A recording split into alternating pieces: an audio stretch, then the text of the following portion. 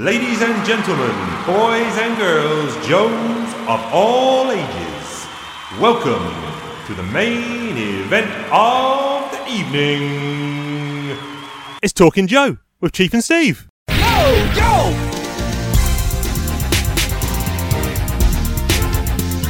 Yo, Joe! Joe!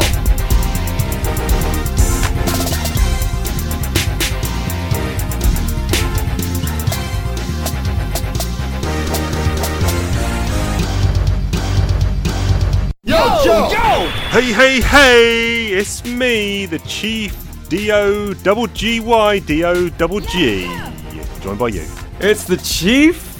How do I start the show again? And me, S-Jubs. I will remind you, Chief. Hey, buddy, you know, this has been the longest gap we've had between recording sessions since I started on this show. It's been over a week. And you know what? I miss you. Oh man, that's nice to hear. Yeah, no, for real, dude. I've lost all the structure in my life. Come back, Chief. It's a weekly schedule. Record on a Tuesday, publish on a Thursday. But due to the Chief dog having some R&R down by the beach, we had to record on preceding Friday to get the show out. So, like you say, it's been long time. Missing the dulcet tones of the S-Jubs. How have you been, my friend? Infinitely less interesting than your news, I'm sure. But the basic catch-up is, and this is something that I think you and I don't see eye to eye on, but what I do to unwind between working on various bits of content is watch Star Trek The Next Generation. I take it you were never a Trekkie, Chief. Never a Trekkie. However, I'm not a disparager of the Trek. I don't necessarily dislike it, but just never got into it. I have seen a handful of Next Generation episodes. How did you avoid it? It kind of reminds me of this great sketch in an episode of Extras where Ricky Gervais's character is trying to shop a script to Patrick Stewart. And Patrick Stewart just proceeds to talk to him like Ricky knows everything there is to know about Star Trek, because of course, right. Why wouldn't 40-something male of his demographic not watch Star Trek? And he's like, what? Yeah. Your girlfriend doesn't let you have it on? No, I just don't watch Star Trek. And he's just incredulous. So just like Patrick Stewart, I'm incredulous that you were able to avoid it, Chief. Now, tell me, is there a pattern? Do you have to follow episodes in order, or do you just think, I'm in the mood for that one there, and then pluck it out? I can never say that I've seen every single episode, so the only way to be certain is to go very methodically through every single show. And There are some hidden gems, like episodes that don't make it on people's top 10s or top 20s, that I've had such great chuckles about.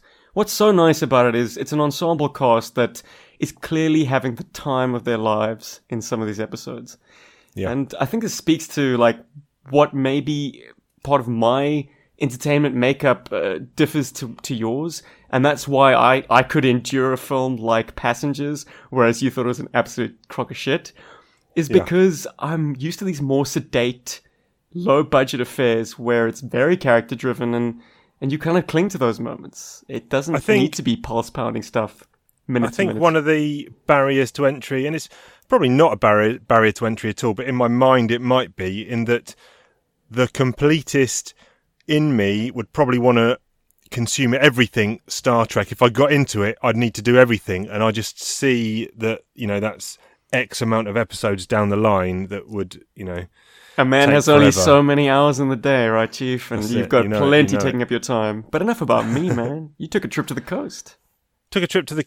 Yes, we went down to Bournemouth, found some deserted beaches. We were never going to go down and go to the main Bournemouth beach, I don't think, because of, still trying to social distance and be safe and all that kind of thing. So we took the chain link ferry across to Studland Beach, which was very quiet. That was nice. There was quite a cool thing that happened, actually. I took Evelyn off to the toilets she needed to go. When we came back over the sand dune, the missus wasn't with our stuff, and I was like, where's she gone? And there was a big crowd of people down on the beachfront, about sort of 20, 30 people. I was like, what's this? Something's happened. Something's washed up on shore. And as I got closer, no, it was actually a ice cream speedboat. So the speedboat, this speedboat, or a little kind of, a little like what's the Joe, the night attack craft or whatever it is, almost like a like a motorized rubber dinghy, had come up onto shore and it had these two big flags waving behind it, like a Cornetto and a Cadbury's flag waving behind it, and you could wade in up to your knees, hand over your cash money, and get some ice creams. So that's what the missus was doing. She was getting us all ice creams from the ice cream speedboat. Brilliant. Amazing. Jeez, Chief. Well, you've just reminded me I did a getaway as well. And at the poolside bar, they had the stools in the water that you'd kind of sidle up to or swim up to and order a drink. Love it. Fantastic. Yeah, then took a day down to a place called Hengistbury Head, which is right kind of... again, beach, but it's got cliffs to climb up and wander around. Really nice, and met up with the old Ben from the Out of Timers. Amazing. And him and his family came down. Him and his wife Emma and his three kids, Phoenix, Indy, and Scout. Missing out one there. Came down and we built a massive sand castle. And I told Ben bring some figures. So Phoenix had brought some Joes down with him. Set up the Joes in this sand castle, and then proceeded to watch the tide come in and who would survive. Now, I did post some pics up on the Out of Timers Discord server, but I'll post these up onto the Talking Joe social medias as well. And we can see what happened to some of the Joes in the sandcastles. Now, I have to note that one of the figures that was selected was Targat. And after your and my chat about the underused potential of that trooper, I thought that you had brought it. But no, there must be something in the waters, buddy, because you say Phoenix is the one who brought that figure. Fantastic. Yeah, man. He likes playing with the Joes, but he's got hasn't watched the cartoons or read the comics, so he's got no real knowledge about who the quotes good guys and bad guys are. So in this setup we had Mindbender next to Chabang, and Target was there with next to, I don't know who the other guy was. There was a guy, I think it was a Joe, black hair. Would you believe that's Sci-Fi version 2? Okay. Yeah. He decided in his second version he decided to ditch the neon in the 90s no less, and use a more subdued dark grey and black uniform. There you go. Yeah, it's a good look. Goodies and baddies side by side, but I'll post those images up, and it was good. Good fun, really good fun. So nice little breakaway, and then back to the mundane reality now. But that mundane reality does involve some snackage. Oh yeah. Potato chips, crisps, biscuits and candy, washing them down with a whiskey or a brandy, chewy sweets, cookies, built around jerky, snacks running fair because we got them at our mercy. We're snackers, attackers, bad mother truckers, and we're eating all the crackers, munchers, crunchers, knockout snacks like we're heavyweight punchers. The snack police are in his house. Chief, you catch me after having the most insane dinner. It was like finger foods, but the problem with finger foods is you can't keep track of how much you've put away. I am so stuffed. So stuffed. But I have this...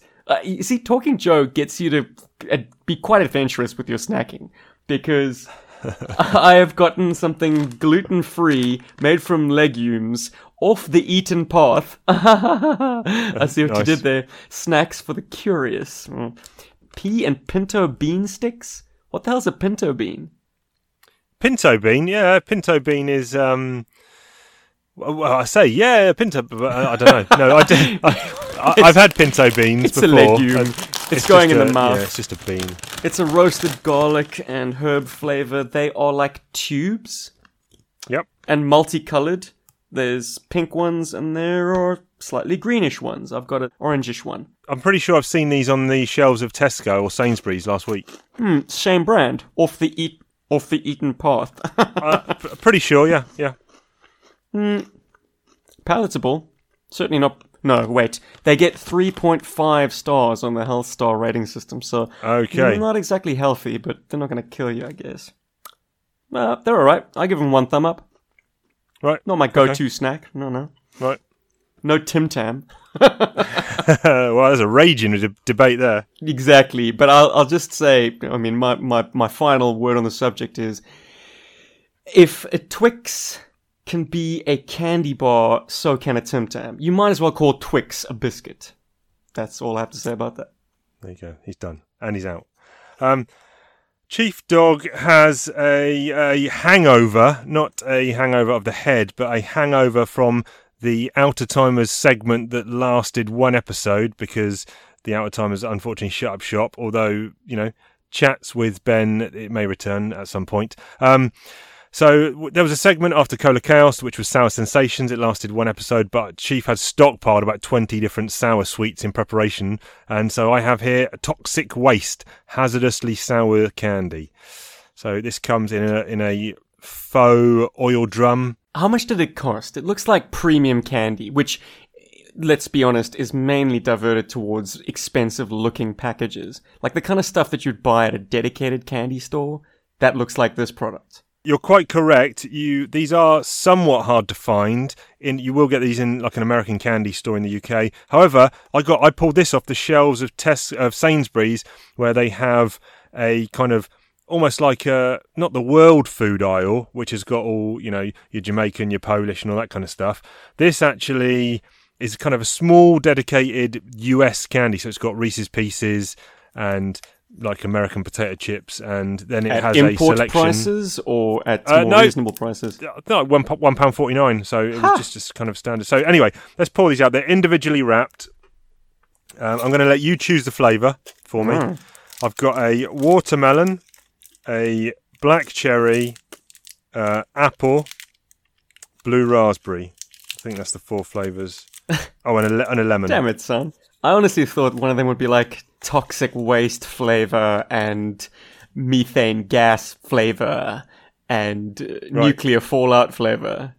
But just bog standard. Let's see how close an apple tastes to apples. Apple? Yeah. Okay, let's give it a go. Which one was the apple one? Blue raspberry as well, sorry. Did I say that? I don't know. Apple. Did I find it? Yeah, apple. That's the green packet. Let's give it a go. I've had these before. Slight cheat, but not for a while. Oh, stuck to the pack. So it's a hard-boiled candy. It's not coming out of the pack. So like a cough drop, yeah? Right. Yeah, cough. Right. Oh, man. Yeah? Winky. Sour. Bit winky. Yep. Yep, okay. And now, after some hard sucking, that outer sourness dissipating. Now I'm getting a lovely summer green apple notes on my tongue. So, this has turned into a nice sweet. So, yeah. 2 thumbs up from the Chief. Wow, okay. Did not expect that. And if you don't like sours, tough luck, because there's probably more coming in the coming weeks. Right, let's talk comics. It's comic talk, baby. Chief and Steve discussing like crazy. Larry Hama riding these bad boys, making sense of the wackiest toys. Listen as we talk about story arcs, making noise louder than Junkyard Box, talking about character motivations and all the various G.I. Joe fun locations. Okay, so this week we are covering Real American Hero issues 205 and 206. Let's take a look at the covers. What do you think here? So this is kind of an action-packed scene. We've seen a few of these recently, like all the guys piled onto the Mean Dog. There was another one as well. What was the 201? I'm just flicking back in my custom bind. Oh, they were all on the Rolling Thunder. And so we got kind of another one here, ensemble cast, but on the interior of the Tomahawk. Yes. And we're left to use our process of elimination as to who they are operating on. We can only see the patient's feet. There's definitely high drama. There are bullets bouncing off the canopy. Yeah, the Joes are definitely trying to patch up someone. Kind of got to be Adele Burkhardt if you have been following. Like, she's the only member of that mission that isn't accounted for in the image. Yes. Yep. One other thing, they seem to have opted for the interior of a Black Hawk instead of the Tomahawk. Always curious as to these, because it's happened several times, and it's mainly been with Trimpe's work, where he's favoured a real-world helicopter, interior or exterior, instead of using the actual featured vehicle inside the story. But here, this is consistent between Hama's sketch and Gallant's finish. So I guess Gallant was just being as adherent as possible to what Larry had drawn. That's it. Yep. And the other cover is the Larry pencils of this same scene. Yep. Looks pretty accurate to what Gallant's done. And then 206, We've got Pale Peony and Jinx fighting some Silver Samurai. humongous samurai. Yeah. Isn't that a Wolverine villain? I'm not too familiar with it Silver Samurai, beyond, I suppose, the action figure from the 90s and its appearance in The Wolverine. Do you remember that film? Right. Yeah.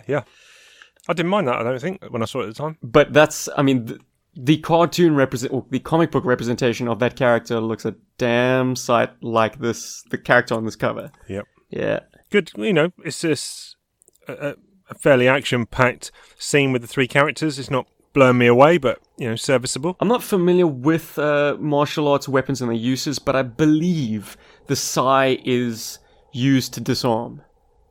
So it's nice to see, I think it's being used accurately there to kind of hook the blade. So kind of trap and twist. Yeah, and, exactly. Yeah. Nice. Very cool. Nice. Jinx is not using her classic staff. She uses it in the issue.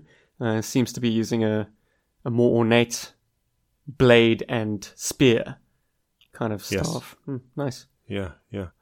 And then there's another cover. There's a retailer exclusive cover here, which has, I'm struggling to see, it's got the Sky Striker and Duke. It's too small. Has someone ejected out of it, or what's Duke doing? I think Duke's got the jetpack. Ah, yes, you're right. I want that cover, Chief. Damn. It has absolutely nothing to do with the issue, obviously, but no. The Sky Striker looks amazing, and the background looks like, I don't know, like some kind of Cobra launch base. Duke's laying fire on an incoming Rattler. This is the issue that I wanted to read. I'll make no bones about it. Okay, let's dig into the issues. And straight away, before we do that, we need a recap. How remissive of me. So, last time on A Real American Hero. Torpedo spearheads a hostage rescue operation in Oliestan, leading Alpine, Muskrat and Long Range to rescue Dr. Adele Burkhart. But the village full of insurgents quickly pursues, injuring Burkhart before Torpedo and Long Range manage to sneak up on them and put a dent in their ranks. The G.I. Joe team makes its way to the extraction point, but even with a weakened enemy, their chances of survival are looking slim. Meanwhile, the web of intrigue surrounding Cobra Commander's hidden Crimson Guardsman continues to grow. Chief, I didn't really make any kind of judgment call on Long Range being recast as a team sniper, but the more I look at him on panel, the more I'm like, no. he's an artillery man. I mean, it's really been massaged to fit, and he's very prominent as this sniper, but it's not something I've ever associated with him. So why not just send Lowlight on this mission? Is that because he was on literally the previous mission and they don't want to overkill with snipers and stuff? I guess it's that notion that Larry wants to expand his focus, because this is a team book and we are catering to fans of a toy line, and everyone had their favorite figure. Like, you will find people who have love for, you don't know who this is, but hopefully our listeners do, the Ice Cream Soldier, for instance. You will have pundits of every minuscule character that the G.I. Joe mythology ever involved. So there must be... I forgot. I went to see The Empire Strikes Back twice and Batman 1989. Of course you did. Wow, Chief.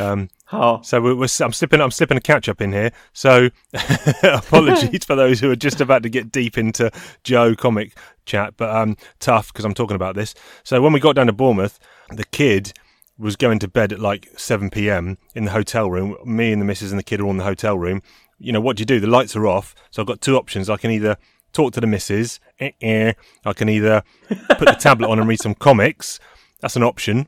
Or number 3, I can see the Odeon Cinema, which is opposite my hotel, and all the cinemas in London still are not open. But in Bournemouth, that bad boy is open for business. And because Ben had told me he'd been to see The Empire Strikes Back twice, and it was still on when I got there, 40th anniversary, so I thought 7 o'clock showing, let's get down there. £5 reduced ticket price. And yeah, we went to see that. On the first night, there were about 5 people in the cinema. Oh my goodness. Plus me. Incredible. So then the second night I was there, I was like, I'll tell you what, I'm going to go and see it again. So I went to see it again. There was about 8 people that time. And then the third night I was there, they had a one-off only showing of Tim Burton's 1989 Batman. Huh. So I went to see that as well, yeah. Timing is everything. Incredible. And I think Jack Nicholson's performance in that I will not say is the greatest acting performance ever, but I think it is my favourite acting performance ever. Where does he get such wonderful toys? So quotable. It's just unreal. Infinitely. Never rub another man's rhubarb. Wouldn't hit a guy with glasses. Now your turn. Come on, Chief. The old Dukaroo with me in one corner and bats in the other.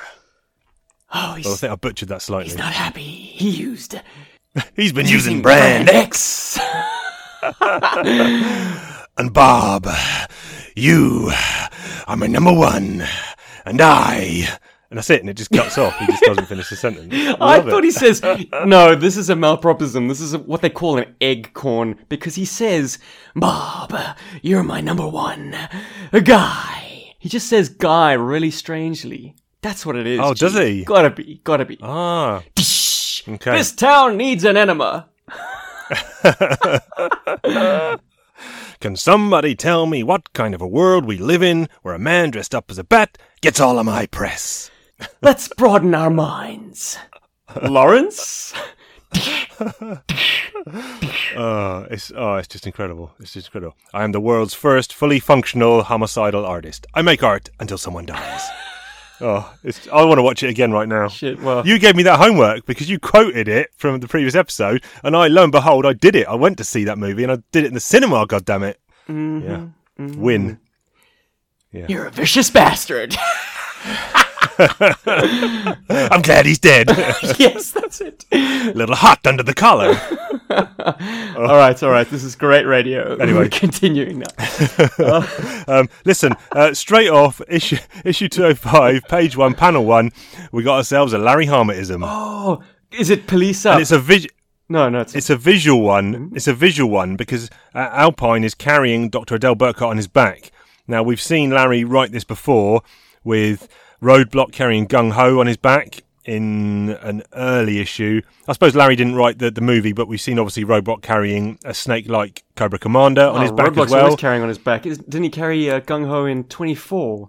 Was it the 24? Yeah, the issue penciled by. I'm blanking on the Russ name. Heath. Russ Heath. What a legend. Yes. Oof. Yes. And I think there's another example that I've slipped my mind of someone else carrying someone piggyback style. But Roadblock carries Gorky. Roadblock's blind, and Gorky's got shrapnel in his legs. Yeah. There you go, Larry Harmetism. Misha. Little Misha. That's it. Yes, that's it. Yep. There you go. Very good. Nice. I found these first few pages in this issue quite messy. Okay. I'll be honest. There's the Joes talking about tactics and flanking. There's the Olistanians, insurgents, and they're talking similar kind of tactics, but it just felt a little bit convoluted and not to the point, and the first few pages were not confusing me, but just, like I say, felt messy. It's not helped by the fact that there are two groups of Joes and there are two groups of Olistanis. Yeah. And it's difficult to tell them apart. Who's behind who in this procession of combatants? It seems like, the Joes are in front, then there's a group of Olistanis chasing them, then behind that is Lowlight, there we go, is Long Range and Tunnel Rat. No, sorry, Long Range and Torpedo. That's how easy it is to confuse these two. They're so analogous to other Joes. And then behind them is the main man, Ibrahim, and his dudes. Yes. And as I was reading these two issues, it definitely felt like, or the one, especially this one issue here, it felt like he was almost a CBX or a Blue Ninja, because this dude is surviving everything. So first of all, they mentioned that he's running non-stop and everyone else is kind of gassed out and ready to fall, but he's just got no off button. And then when a drone explodes with all kinds of ordnance, I'm trying to find the page where they say what's in it. Here it is. Scarlet's bring the drone down to the deck and self-destruct right in the middle of them.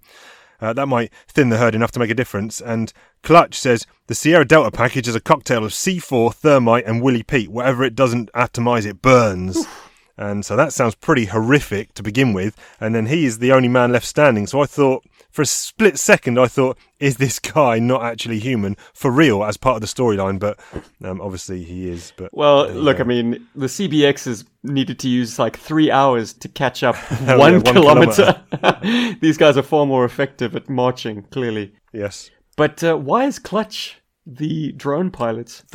That is on my pad. As always, I have a few lines of thing, and one says, "Is Clutch the best drone controller?" ? Yeah, it's not like a video game. This is a sophisticated, legit aircraft. You need actual pilots to fly it. And of course, I'm sure fighter jockeys would think of piloting a drone as a demotion, but it requires no less skill. In fact, it probably requires more. I mean, like, you can't just look out of the cockpit. You're confined to what the drone little camera sees. Yeah. Again, I think something you touched on, Larry just wanting to play with all the toys in the sandbox, I guess. If he likes Clutch, he's used Clutch sporadically through the whole of the 200 plus issues. So, bring him back and, get him controlling drones. Why not? Cross-specialized, just like Muskrat is cross-specialized in linguistics. He speaks the language of the land, man. And I looked up Muskrat's file card. It turns out his secondary specialty is social services. Now, I've always had a long-running theory, and it's not my theory alone, but it's certainly something a drum that I've been banging, that anytime a Joe has a really mundane secondary military specialty, it means that their actual secondary military specialty is classified. Or kind of a placeholder. So Larry can pull it out at a moment like this and say, well, it always was.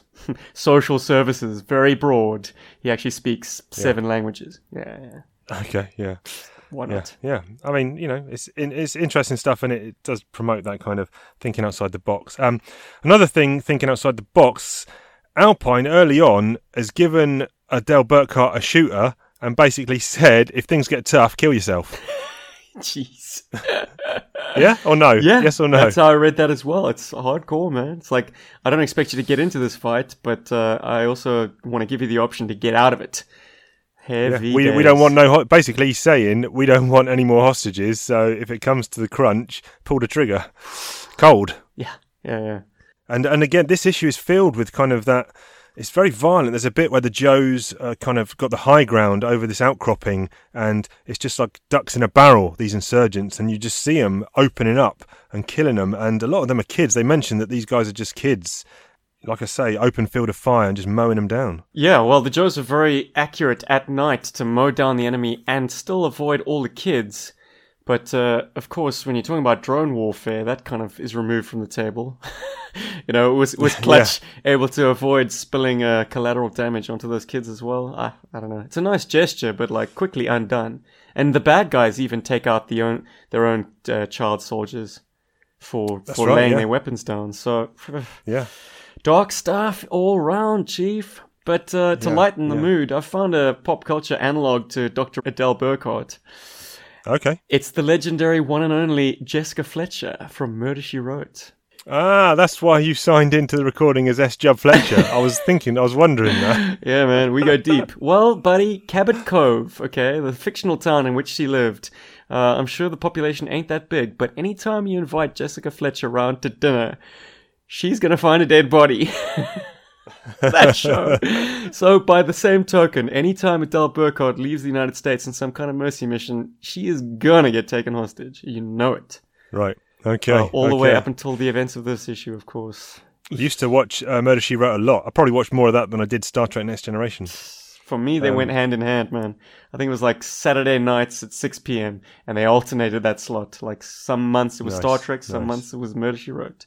Angela Lansbury is still alive. Oh, she's fantastic. She's amazing. She is one of the best. I'll tell you who's not doing well, and that is the Joe helicopter pilots, because both of them take a bit of a pounding. Oof. Yeah, man. Autobot City's really taking a pounding. So Wild Bill's taken one in the shoulder, and then Lift Tickets basically send a lifeline, wipe this blood from my eyes, because he's got a bad head wound here and it is dripping into his eyes. Mate, that is the ultimate example of hold my beer in the pages of G.I. Joe. It's like, medic, I'm going to fly the plane, just wipe the damn blood out of my eyes. Jeepers. I've got a technical observation to make that I expected Larry, being, a stickler for detail on guns, to have picked up in his scripting. But there's an Olistani who picks up the Dragunov and gets shot down by long range because he was going for the fire selector switch and switching it to full auto. Yep. So long range assumed that he meant he wanted to hose down the Joes. So he preemptively shoots him in the head. Now, the Dragunov SVD and all its variants don't have a fire selector switch. You cannot put it into full auto. It is a semi-automatic rifle. So that's the problem. But here comes the no prize. Do it. So what the Dragunov does have, instead of a fire selector lever, is a dust cover that you would then open to open up the ejection port for the case, the bullet case. And so maybe this guy was just safing the weapon, because what that dust cover does when it's up, the weapon is then safe and can't fire. So it is a tragic case. Very good. It's a tragic case of long range, like jumping to a conclusion without actually thinking it through. Because he should know that there's no automatic selector on a Dragunov. And he should have known that the enemy was just safing the weapon before putting it down. But he took that preemptive action, and that poor sucker's playing a hop.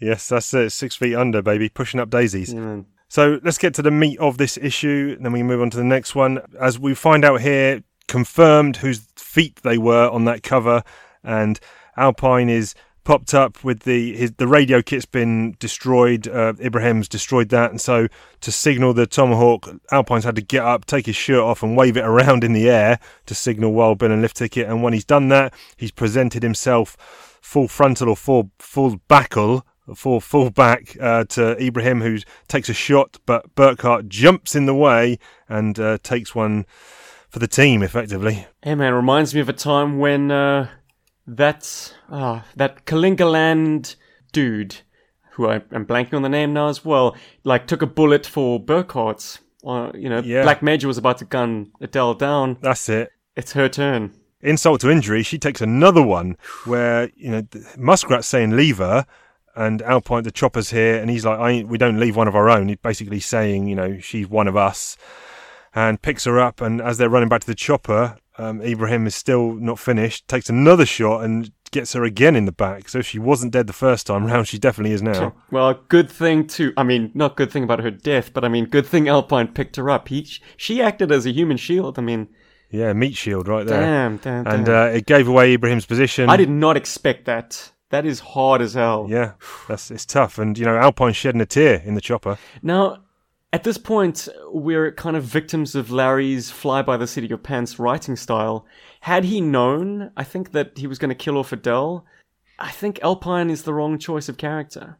I think there's a more fitting character that Alpine is kind of being pushed into the mold of for this moment. Yeah. Because Alpine, before the events of this mission, he had never met Adele Burkhart, and they do have one or two touching scenes. But a character that has a lot more running history with this character and her various kind of opposing views on the military. Can you think of a name? Roadblock, I would have said. I agree, Roadblock, definitely. No? But if you go one step further, it's Stalker. Probably Stalker, He was around in Operation Lady Doomsday. He was then around again in Walk Through the Jungle. And most recently, he was actually aboard the Kalingaland tanker. Yeah, of course he was, yeah. So at every one of these rescues, Stalker's been there, pulling her butt out of the fire. And so for him to be there at the moment where she shuffles off the mortal coil, I don't know. I think they missed a beat there, unfortunately. And while it's very touching to see Alpine shed a tear, I think it would have just that much more impact if it was Stalker. I think you're right. Yeah. How cool is the Tomahawk from underneath, though? Yeah, it looks wicked, doesn't it? I've never seen that angle in artwork, and I have a Tomahawk here with me at long last. Do you? Yeah, of course you do. It looks exactly like that. The proportions are perfect, even down to the toy winch spinner. The thing that you spin to spool out the winch is kind of made for our big fingers. There's no reason for it to have that pattern practically for the actual vehicle. But it's reproduced so lovingly in that art. Yeah, very cool, very cool.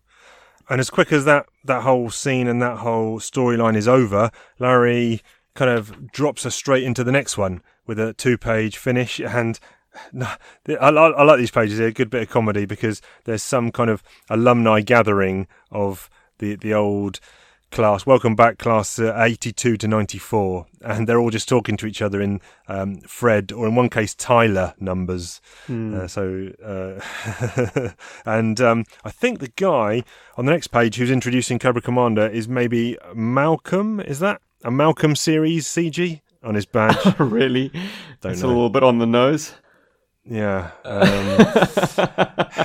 Yes. But I was thinking here two things. Number one, I don't think Cobra Commander would have addressed all these people not in his garb, just in his mufti stuff. I don't think that would have happened. He would have been in either ceremonial stuff or just the hood or the battle armor. He wouldn't have just been wheeled out by Mindbender. It's comedy. You're absolutely right. It's comedy, yeah. Mindbender's in his scrubs. Oh, jeez. Yeah, exactly. And the other thing is straight from the dentist chair. And the other thing is, it's a bit of an oxymoron here. He's saying nobody is going to know about all the details of the master plan until it's been completely rolled out. Because basically he's saying, what does he say? Nobody knows any more than their own part, and nobody is divulging what they are doing to anybody else. But surely now that everyone in this room knows that, they're going to chat to their neighbour and say, what are you working on? Oh, I'm working on this. What are you working on? So by kind of announcing to everyone that they only know part of the deal, I don't know, it kind of stymies it, but maybe more comedy on show there. Chief, I read these 2 pages as clear indication that either Cobra Commander is very much off his meds, or, thanks to his recently broken legs, he is so medicated. Too many meds. He is off the map, dude. He's in another world. Him and his beret. I mean, it's just ridiculous. This whole it's gold. I love ridiculous. it. I love it. Well, you love it. You know, a different kind of comic book readers would say that much. But how do you figure that there's a Springfield High School in Rancho Cobra? Did they move in there and immediately rename the school? Oh, it makes absolutely no sense at all. It's absolute off the wall, batshit crazy. Yeah. Class of 82 to 94 alumni being celebrated in the home of the Rancho Cobra Fighting Cobras. And I should know this. They only moved in there like a month ago. Yeah, and I should know this, but just confirm for me, 82 to 94 was the original Marvel run, I guess. Yes, correct. And issue 1 was 82, and the last issue, 155, was 1994, I think. Very good. And the years obviously align with the toy line's lifespan as well. The original toy line, yeah. We do need to, I'm thinking, for Yo Joe's point of view, and I went back and looked, and I think we can safely say issues 202, 3, 4, and 5 is a fairly much a 4-issue arc. It's where the Ollie Astan stuff begins in issue 202 and sees its conclusion in 205. So how do you feel about Yo Joe in those 4 issues as one? Sure, Chief. I don't know if I'm enthusiastic enough to give them a high grade, but yeah, that's I guess fine. You do what you need to do. 6. I don't know. I also want to kind of keep things relative and really pump the things that got me excited. This kind of didn't really. No, what am I saying? It's a 5. Shit, I did not like the whole subplot with Cobra Commander getting his ass handed to him by absolutely everyone. With Zorana and all that kind of stuff, yeah. The Zorana beating just came a little bit out of left field for no real purpose. Yeah. I mean, look, I'm just flicking back. That cover of Zorana mashing Mindbender with a massive jaw is amazing, but that's not coming into the equation for the rating. So I think I'm coming in with a 6. 6 for the Chief. Let's move on. We've got another issue to cover. Yes, we do. Okay, so 206, start of a new, subplot and storyline, and where should we begin with this one? What notes have I got written down here? Scarlet just can't take Snake Eyes anywhere. Do you remember Bystander, which was the additional story in, I think, Yearbook 3? That was a Tony Salmon's art where they go to a gas station, is that right? I recently listened to the review of it in an episode of Talking Joe, actually. Oh, really? Yeah, okay. Yeah, it's this great podcast. You should give it a listen sometime. You might hear some dips in mic quality. Oh, really? Yeah. I'm talking about recent events, but... apologies on episode 82, the last one. So something... went wrong, technical glitch, and then the chief had to switch over to a different source of audio, and it was my fault, hands in the air, nothing to do with S-Jubs or his editing. I had the wrong selection made for my audio. I was using the laptop audio instead of my microphone. I thought I was on microphone whilst recording. Obviously, while we're recording, we don't notice that. Then the session ended. I had to zip away on holiday, so there was no chance to re-record that, and unfortunately it came out as it did. S-Jubs did the best he could, but hands in the air, Chief Dog apologises for that. But anyway, moving on. Chief, it's a mistake that I've made as well, but once you make it, you never make it again. So, well, let's hope so. Yeah, there you go. Chief, were they up against a deadline or something in this issue? Because to have 2 repeated pages with only cosmetic differences, I love the effect. It's so unusual. But when you think about it a little bit more, you're like, they're getting away with very limited art chores. They get basically 2 pages for free. Yeah, a quick shout out. Both these issues we're covering, written by Larry Harmer, pencils by S.L. Gallant, inks by Brian Shearer, and colours by Jay Brown. So we're referring to the scene at the beginning where they're stopping off for supplies for a party. Scarlet, they've all been tasked with getting different things. Snake Eyes is popping in to get, I forget what he's getting. You're going to get the burger and hot dog buns, ketchup, mustard, relish, pickles, potato salad, coleslaw, and corn. He's got 10 minutes to do it, and when he pops in, unfortunately, it coincides with a group of youths, maybe youths or a bit older, going to rob the place. And then the scene ends up with them speeding away. Oh, what happened there? As all the police and that turn up. But all we see during the action is an exterior sort of high angle on this store. Scarlet in the vamp pulls up, drops Snake Eyes off, and the camera stays fixed in that point. The robbers drive up in their jalopy. Go inside. We see some gunfire. We see an elderly couple stagger off down the street. We see windows breaking, more gunfire, and throughout it all, it's just 6 panels of repeated art, followed by another page of 6 panels and repeated art. Yeah. I don't know, it's like you said, it's effective and it works well, but maybe... Yeah, look, we've seen it before. We saw it in Bystander all those years back, if we are long-time G.I. Joe fans, so there's no need to see the violence. So this is kind of fresh, and it's kind of comical in a way. It's a very breezy read, but at the same time, it rewards you for noticing the little details, just like a Where's Wally? For instance, yes. Foreground of the shot. What street are we on? Trimpe Street, yeah. Yeah, sweet, nice. I noticed a little colouring flub. Ooh. You see in the background, the lane, the sort of lane that gives way into the street that we're on, is coloured like the sidewalk. And then you flip the page, and it's actually asphalt. It's tarmac, with a sort of stop indication. Yeah, so incorrectly coloured on that first page, I would say, then. Yes. Wow, okay. Good stuff, good spot. As always, S-Jub can pick the peanuts out of the poo and find the little stuff. Deep reads in those weeds. The reason we're focusing on Scarlet and Snake Eyes is because they're driving past and coincidentally see some soldier staring at a house, and it turns out that it's Wade Collins' old house, and lo and behold, it's his son Sean, who will play a bigger part in G.I. Joe mythology going forward. When was the last time we heard from old Sean?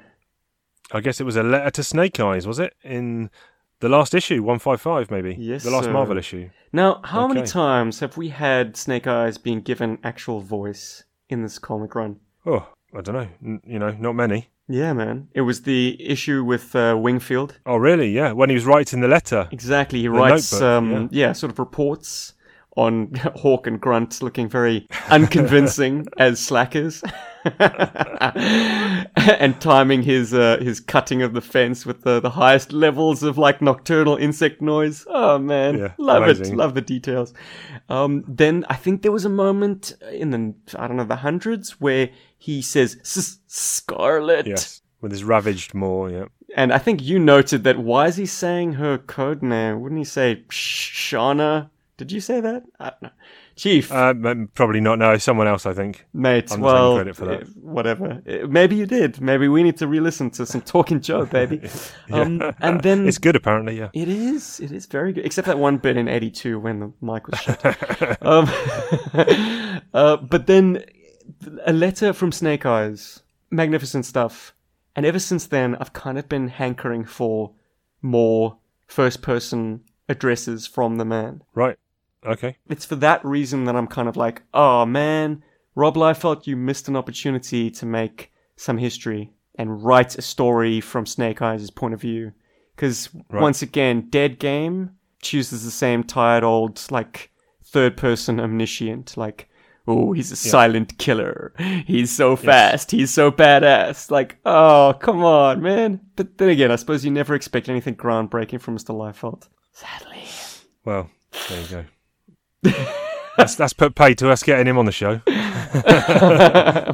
No, I'm joking. Hey, man, look, I was the biggest fan in the 90s. Yeah. Tiny feet and pouches be damned. I was right up there, brother. I read it yesterday, Dead Game, and it reads very much like a 90s comic, but I think that's the intent from Chad writing it.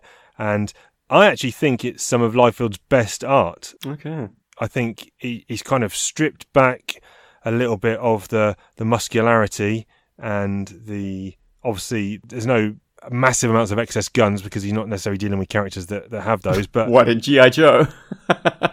With the characters, with Snake Eyes, etc. Obviously, he's got the Uzis and stuff. But yeah, I actually thought it was okay. I definitely thought it was better than I thought it was going to be going in. Do they look like Uzis though, Chief? Well, no. But, Not exactly. Does any gun that Rob drew look like an actual gun? Artistic license. Listen, back to this issue 206. Do you like the way that Sean's reintroduced to the comic here? Do you like what they've done? It's kind of random, but it's not disagreeable. It's fun to see. Oh my goodness, he did actually join the army. So I guess it's ambiguous as to what Snake Eyes' goal was with his response to Sean in issue 155. It certainly did not glorify what Snake Eyes does for a living. I honestly left that issue thinking, no ways is Sean going to join the army. But looks like he went the other way. Career military man.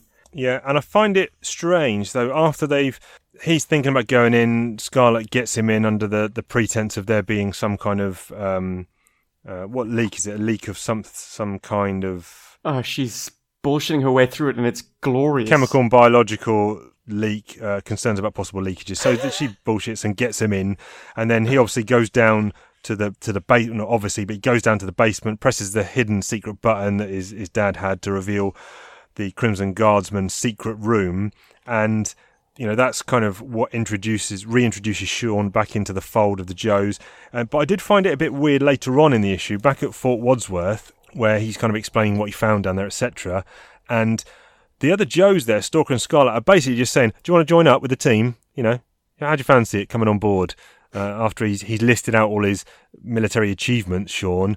And I was thinking, is there no actual protocol or process involved where he has to apply officially or do things like that? Is it just a case that some people can just say, yeah, come on board, why don't you join us?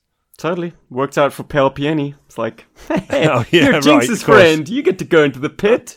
I've opened all the doors, lowered all the security protocols. Go ahead, Pale. Yeah. They're all on first name basis. I vouch for him. Yeah, exactly.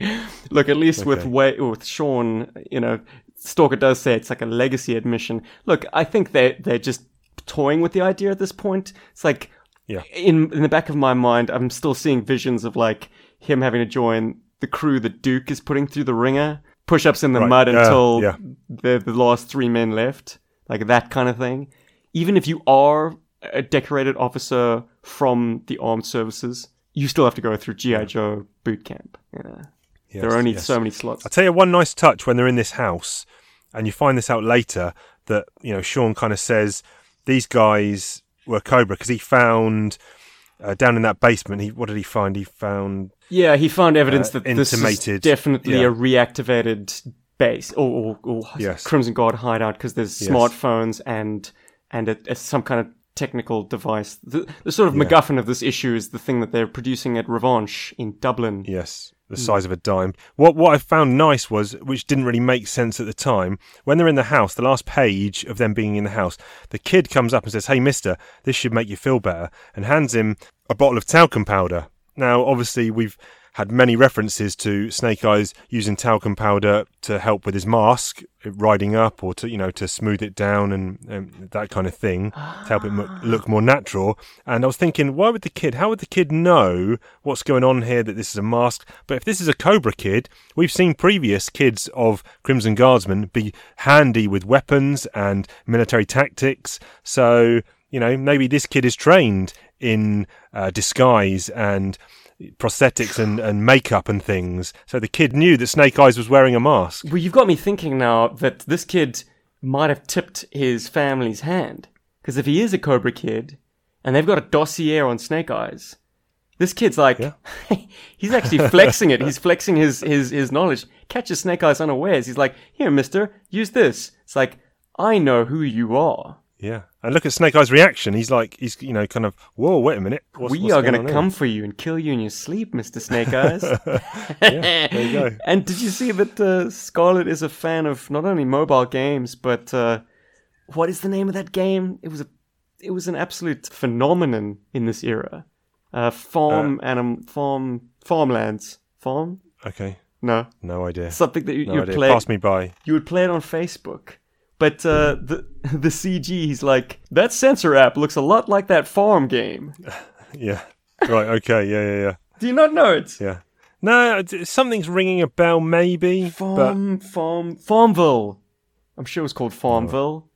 No idea. Chief. I hope there was, so you don't look like a fool. Get with it, buddy. Get with it. Yeah. I was still playing Mega Drive, probably. Well, no, the kid's got an Xbox controller. Nice. Right. There's a bit here, when it cuts from that scene, it says, in another reality known as San Francisco. Almost getting whimsical with his introductions, huh? That's it. And nice to see Cobra Commander going back into a portable mobile base, because he's in the back of a trailer again. Very nice. Like his legs have healed up nice and quick. Yes. Maybe he's using some kind of robotic prosthetic. It struck me as odd, though, that he disables the camera after he gets out of the car. So he's in full view in front of the camera, and then he disables it. It's like, oh, jeez. Defeats the point. Yeah, he's after time in there. Let's look at the scenes which were denoted on the cover. So this is Palpatine and Jinx in Dublin, and they have uncovered another Revanche Robotics base, and this is where they are confronted by this giant... What does she refer to herself as? 931 or something? 921. But wait, no, she's like biometrically enhanced or something, doesn't she say? Yeah, she's the most advanced human. Like, I think she's banging the drum about the fact that she's not fully blue ninja'd. The ultimate modified human. Gotcha. Yeah, she is ginormous. Huh. So, what is this, genetic modification? Yeah, I don't know, but no idea why she's wearing this garb. No explanation as to why she's dressed as a samurai. Don't need it, do we? Well, I don't know. Larry was like, it worked for my run on Wolverine, so let's bring it back. He's back writing. I saw him credited on a Wolverine book, actually, coming out this month. Cool. So I don't know if that's a one-shot. I think he's been dying to do superheroes. I mean, so much of G.I. Joe tends towards the superhero, and it gets a big eye roll from me, but it's good stuff, and it really it deserves to be in a place where it's more fitting. So, yes. Cool. Let the man write Wolverine again, please. Yeah. And this 921 thing, or modified human, quite easily takes out Palpatine and Jinx, and she actually says, you'll both experience the great change men call death. Okay. Philosophical and shit. Yeah, not before our research and analysis teams deconstruct you. You'll wish you had opted for the quicker end. So they're going to be deconstructed, which we'll find out what that really means next issue, maybe, I don't know. But then we cut back to the secret lower level of the pit, which is where we find what was behind the door when we had that shock or faces of the Joes at the end of issue 200. And on the second panel, this is where the tease of the Transformers comes, I guess. Yeah, man. I'm looking at all those tops and I'm like, can I identify any of the shapes? I mean, you kind of feel like it's the wing doors of the classic Autobot cars. And there's like definitely a Bumblebee yellow peeking out of the one and like a Cliffjumper red. But it's too generic to actually be identifiable. Clearly, they were very guarded about which way they played it. Because obviously it wasn't clear as to whether or not the Transformers were crossing over with G.I. Joe or not. So they had to play this ambiguity for as long as possible, which really bogs down the proceedings, doesn't it, Chief? Right. Yeah. Well, unless Larry was just doing it as a super tease and he had no intention, or Hasbro had no intention of including the Transformers, and he's just like, I'll chuck this little thing and get people talking, but I've got no intention. I don't know, man. It's never been Larry's style to play the long game. He likes the long recall. Like, he'll reach back into the past stuff and bring out a nugget that was sort of an open-ended ending. But I don't think it's his style to keep something coming over the course of like 2 years. Now talk to me about this giant eye. What do you want me to say? Chief, you've read this run more times than I have. But as you keep saying, don't even remember what you did last week or half an hour ago. No, this issue I've only read once previously when it came out. So the original Marvel run I've probably read upwards of 10 times. Probably more than that, maybe. But once we hit the IDW stuff, I've only ever read it once as it came out in real time. So... this was, how long ago was this? This is September 2014, so I haven't read this for 6 years, and recall there being an eye, but in my head right now, I don't know how this storyline resolves, so I don't know what this eye belongs to, or where it's come from, or what it does. Kaiju. Right, yeah, well. No, I don't know. Look, Chief, what do you want me to do? Actually spoil it? Like... No, I don't. It's nice to go in eyes wide shut because it doesn't set you up for too much disappointment, I guess. Yeah. I love Duke. Duke puts on the sort of the boot covers and he's like, whoa. Yeah. Not in word, but definitely in motion. He's not even got on the eye yet and he's lost his balance just by putting these thin coverings over his shoes. But anyway, not much to say there really, apart from the retina's been dilating and contracting. So we'll see what happens there. The issue closes out with a final epilogue on the Adele Burkhart story.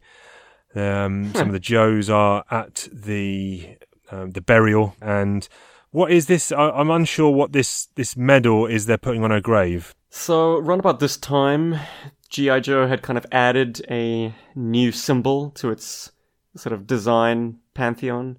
Instead of just the star and the tricolour and the G.I. Joe lettering. The movie era, sort of post Rise of Cobra, had that shield with the eagle and the star. Right. Controversially, now the hot topic is like, is this an attempt to push G.I. Joe away from being an American anti-terror task force and more into the realm of like a global response team? Because an eagle with a star, it can be American. It can also be just, I don't know, NATO. Or something like it. But anyways, I suppose the symbol is just a token, really, to symbolize that actually at the end of the day, Adele was a Joe. Yeah. That's how I read it. Do you notice there's someone conspicuously absent from this trio? 4 Joes went on that mission. Oh, yeah, right. Yeah. Long range, man. Yeah. Yeah, where's long range? Adele Burkhart's daughter looks just like Adele Burkhart. In fact, like, as she was dying... I mean, once again, bro, it's that Botox in action. Adele Burkhart was looking fit for a 65-year-old. That's it. I was going to say R.I.P. Adele until she is risen from the grave by some storyline, or until her daughter takes up the mantle and becomes another thorn in the sides of the Joe team. So Mary Lou Burkhart. Let's wait for either of those two things to materialise. But... I don't think we're going to yo-jo this one until we read the next couple of issues just to see how storylines pan out. But so let's keep that on the back burner for now, and then we'll see what happens. Chief, Chuckles can't be too good at his intelligence job if he had to Google Fair City to come up with Dublin's Fair City, where the girls are so pretty. I mean, come on. Is that not common knowledge? Well, it's explaining it to the reader, I guess. But... yeah, I suppose. There you go. Listen, good stuff.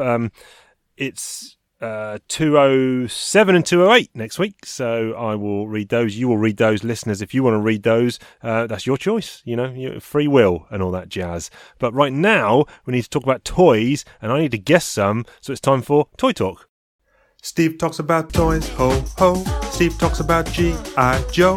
He talks about all the toys from the comic book and the animated show. Steve talks about toys. Steve talks about toys. Steve talks about toys. Steve talks about toys. Who's it gonna be, Chief? Who's it gonna be? So, let's recap who we've had in this one. Has there ever been a Sean Collins figure in this garb? We're going to say no. Not that I know, but I'm saying no. Has there actually, I don't think it is, but has there ever been an Adele Burkhart figure? I don't think so, no. Oh, there you go. Mm-hmm. Right, anyone wants to custom up one of them, please do it. While it's not the most exciting custom, I'm pretty sure someone has. That issue 1 team just isn't complete without the target. No, that's it. Not many vehicles in these issues to note of. We've had the Tomahawk before. Alpine, of course. Alpine, of course! Yeah. Got there in the end. Mountain Trooper, codename Alpine, file name Pine, Albert M. No way. Alpine. Oh dear. They say it's because Larry struggled to remember the characters' names. Okay. So he had these kind of naming conventions to kind of keep track of things. Anyways, hilarious, but yeah, we'll give that one a pass. Primary military specialty, Mountain Trooper. Secondary military specialty, Finance Clerk. So I guess that means he's a atomic weapon specialist or something. Yep. FYI, I'm just having a watermelon toxic waste now. All right. His place of birth, Minidoka, Idaho. I hope I'm pronouncing that correctly. And his grade is E4. From the middle of the flat, dusty Snake River Plain, where Alpine was born, he could see the mountains on the horizon in almost every direction, like a physical barrier between him and the world he wanted. He took up mountain climbing during college and continued as a recreational climber during his brief tenure as an accountant for a large publishing firm. The G.I. Joe team gave Alpine the most hazardous of all conditions, with Cobra shooting at him. Graduated Ranger School, Fort Benning, qualified expert M16, M14, M60, M1911A1. Every time Alpine scales a sheer cliff face, Python by Python, or Piton by Piton, Piton by Piton, maybe? Yeah. Overcoming granite and gravity with muscle and persistence, he is symbolically climbing out of the quagmire of his past. That's why we send him up first on vertical assaults. He doesn't take being knocked down too easily.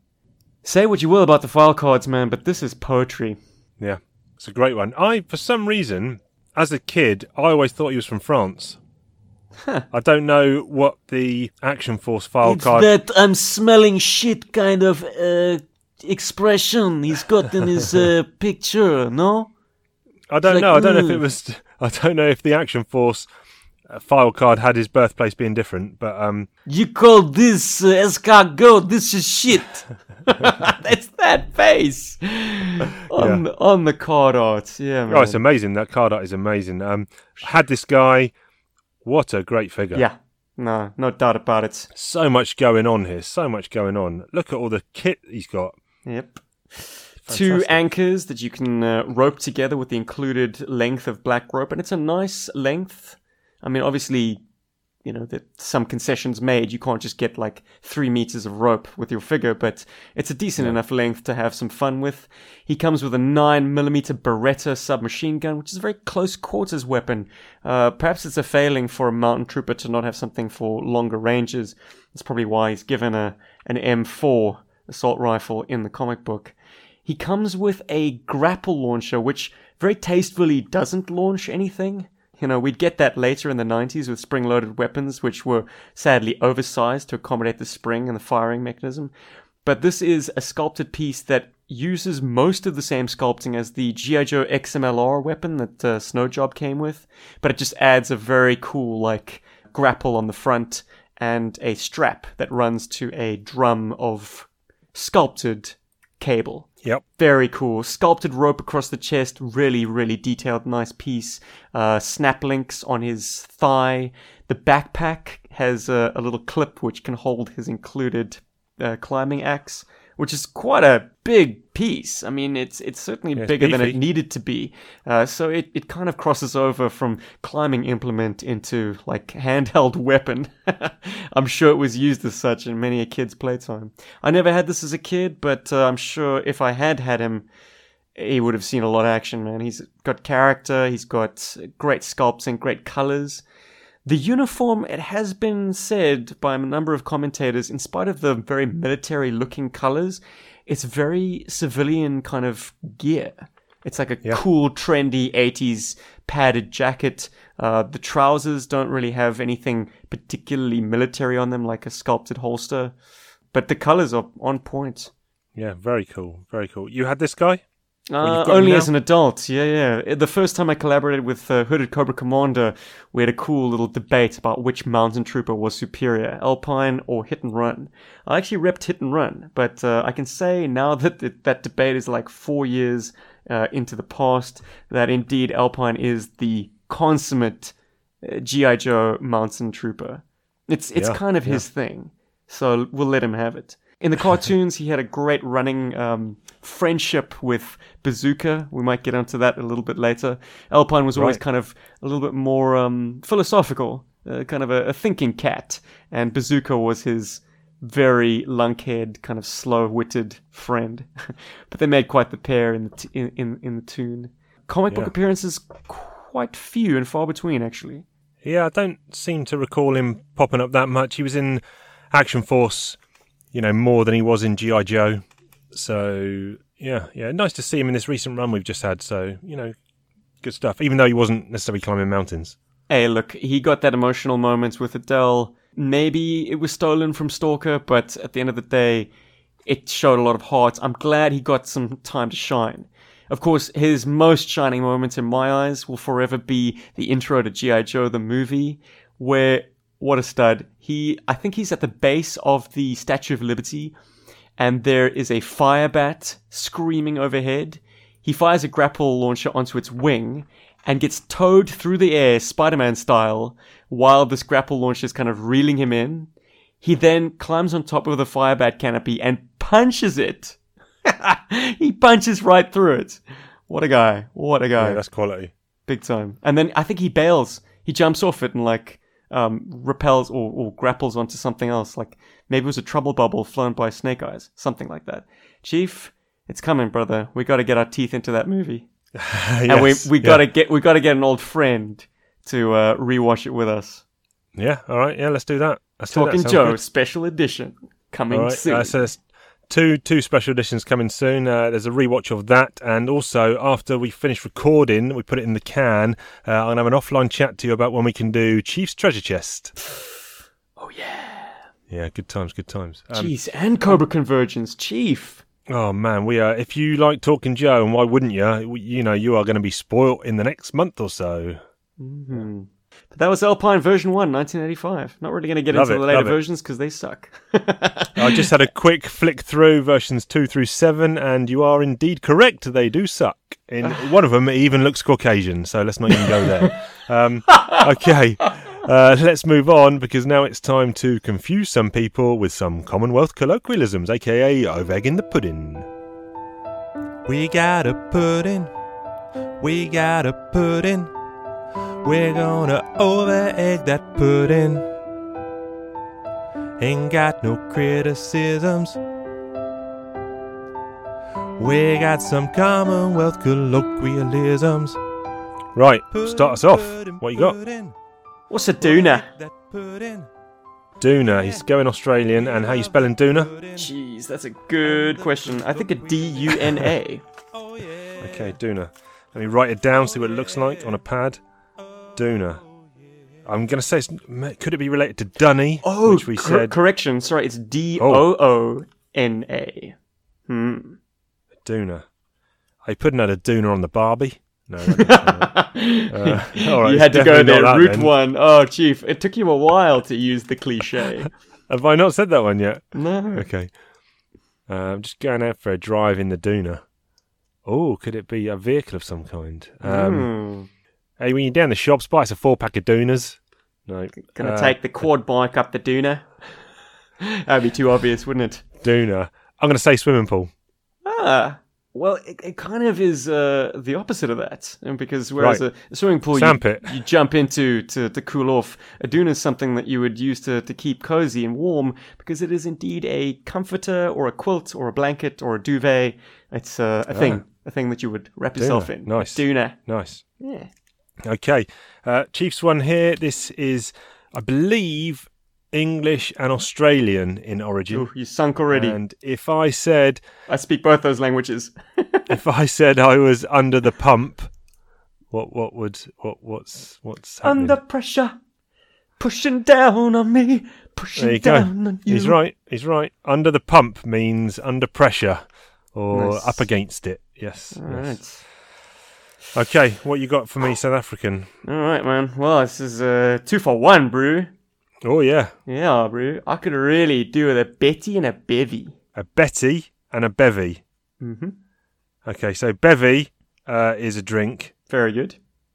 because that's also what, as in short for beverage, which is, used over here. But a Betty, if you're so you're having a drink, a Betty and a Bevy. So a Betty would be some kind of snack or burger or hot dog or something like that. Do you want me to narrow down my choice? Snack indeed. Fur burger. No. A Betty is a chick. A girl. A chick, okay. Yeah, Right, yeah. okay. I'm at a braai and I could really do a Betty and a Bevy. Yeah. And maybe Very a nice. chop and a dop.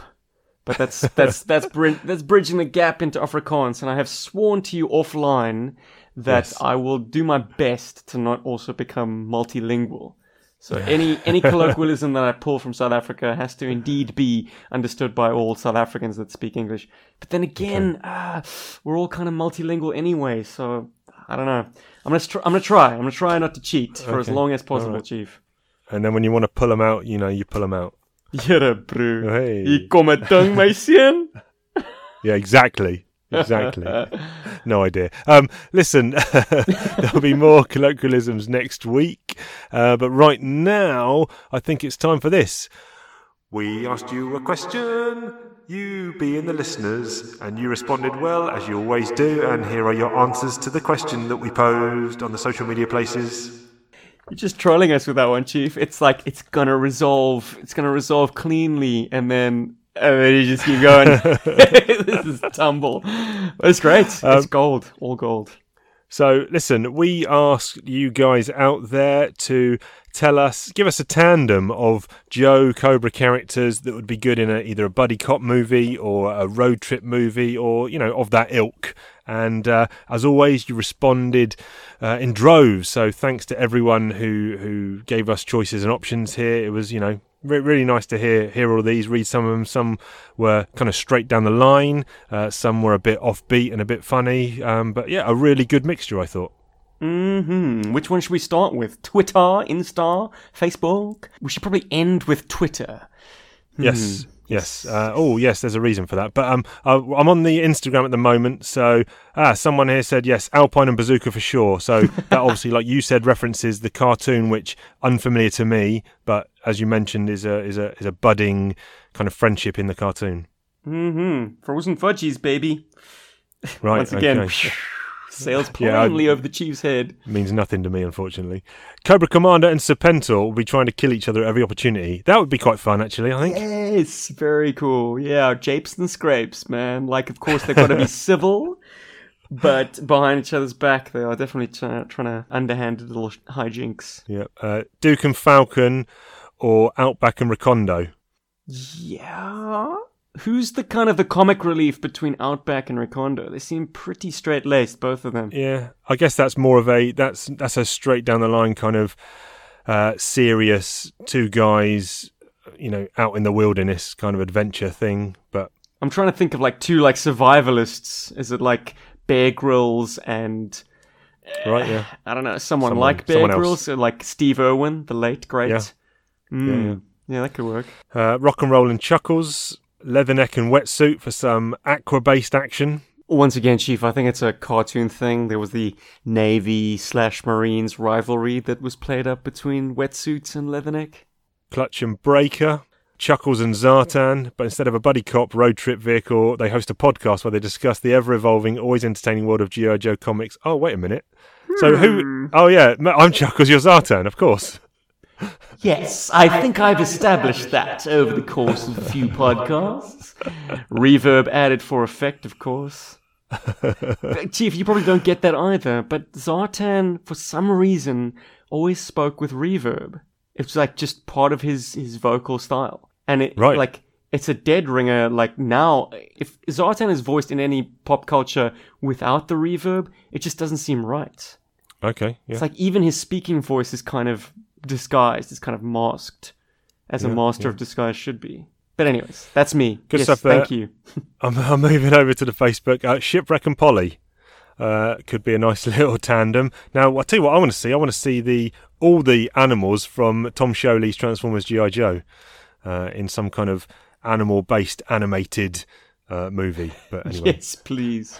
Chuckles and Big Boa. Yes. They had obviously, a scene together in the IDW Cobra series, which we'll. Oh no, we don't. I was going to say we cover that in our Cobra Convergence, but is Big Boa in that miniseries or not? Not yet. Oh shit! Another spoiler for S Jubs. Cut. I keep forgetting you've only read the first 4 issues. Anyway, take that from your mind. Chuckles and Snake Eyes, because Chuckles can do enough talking for both of them. Nice. That's probably fair. That was said about Deadpool and Snake Eyes teaming up. Like, we all expected that from Liefeld. It's like Deadpool will do all the talking, and he's quite all right with that. Yeah. Clutch and Rock and Roll is the classic team. So yeah, we've seen that a couple of times actually in the comic, haven't we? Where they've done the surfing road trips and they've japes and scrapes with the Dreadnoks. Yeah, Chief, it occurred to me, like, you were kind of down on Rock and Roll being a bit simplistic in the last issue, with the dialogue between him and Lifeline in the back of the Tomahawk. Well, what do you expect from a man who's been brainwashed by Cobra twice? The man is a zombie, right. Okay? He doesn't have enough of his own brain cells to rub together. Poor guy. Yeah. Law and Order with Shockwave. Okay. Law because I think he would be the funny guy, Shockwave would be the straight guy. What else? Cobra road trip movie, Zorana and Road Pig. Slash and grab dark drama. Big time. Sounds a bit like Natural Born Killers. I was about to say, and I think over on the Twitter it was said as well. Very NBC. Right. Mm-hmm. Okay, yeah. Haven't seen that. I've only ever seen that once. And I don't think I was a particular fan of it, but maybe I need to go back and rewatch it. You know who wasn't a fan of it as well? No. The writer. Oh, really? Yeah, Quentin hated what Oliver Stone did.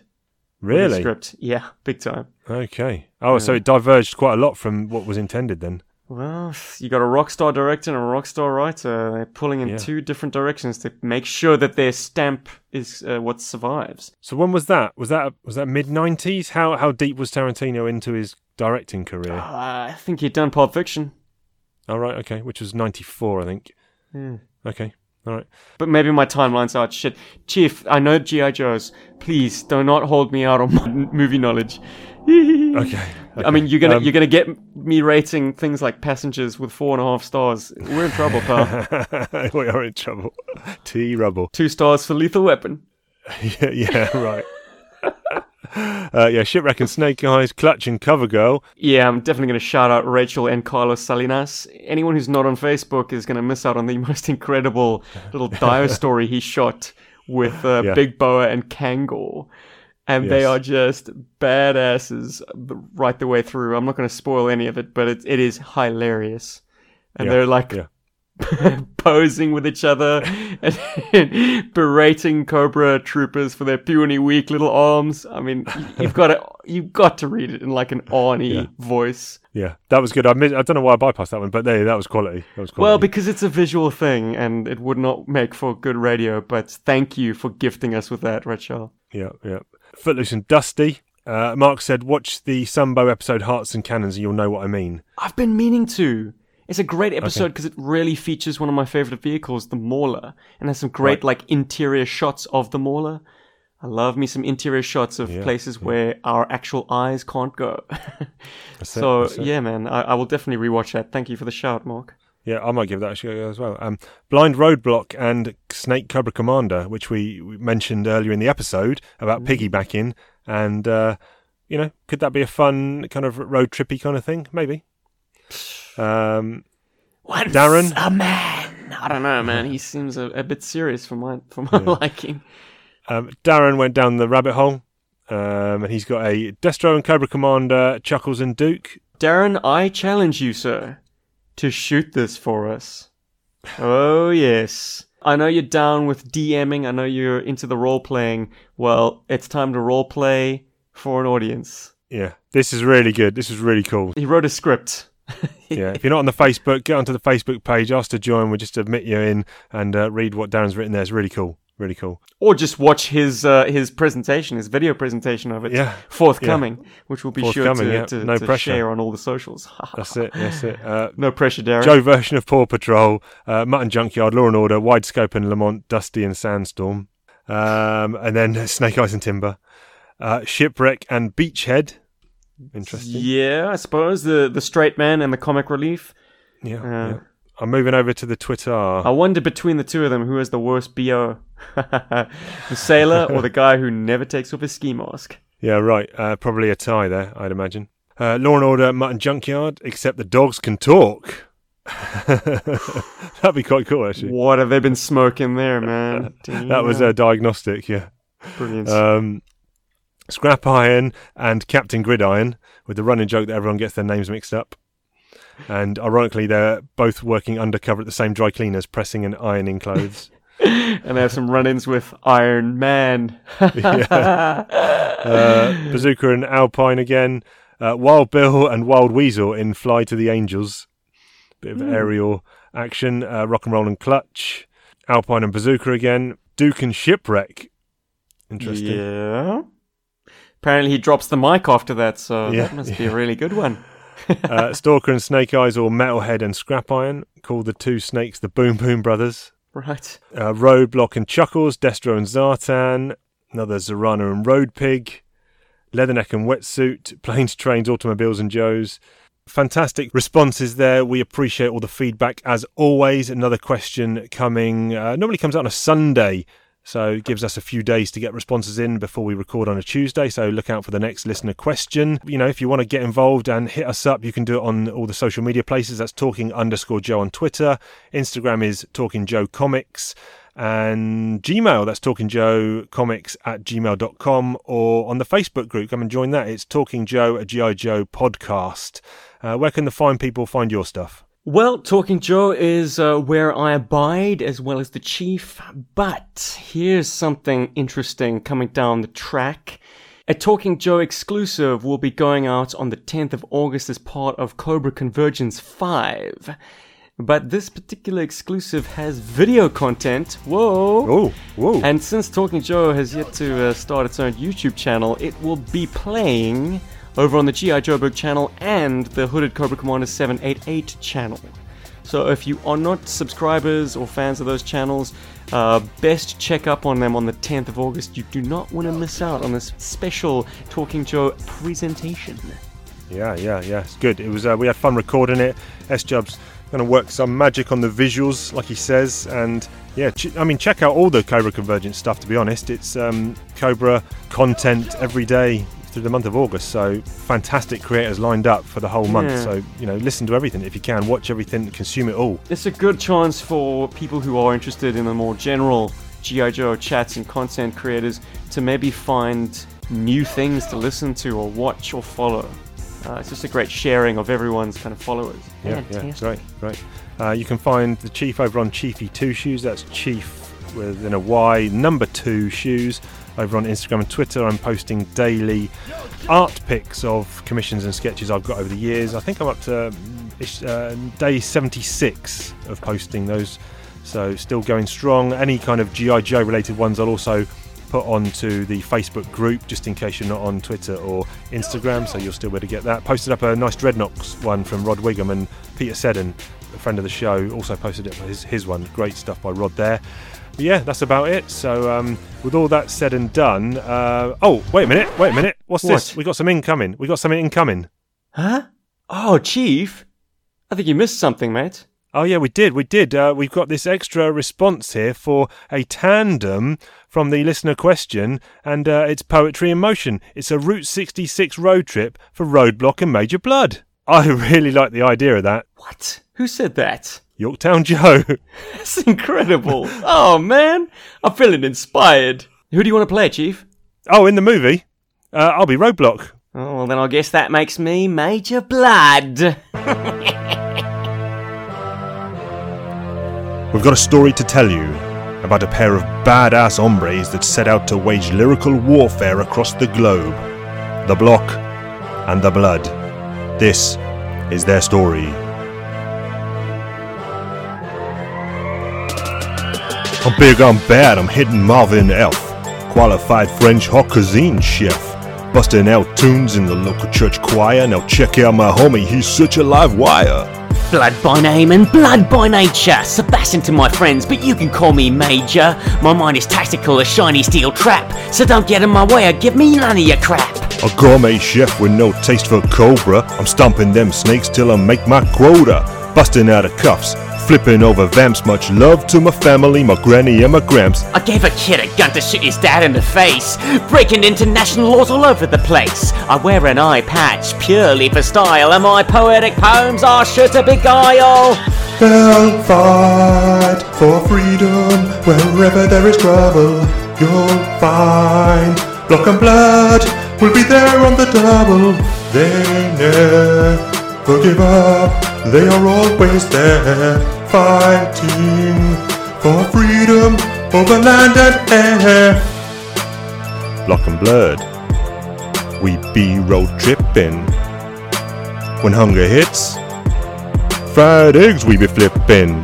When you're feeling low and woozy, make sure you slap a fresh clip in your Uzi. If you piss us off, you better vamoose, or I'll bust a cap in your ass with my deuce. Block and Blood, yo, and we out. Do I get to say it now? Damn fool, we outta here. Cobra retreat!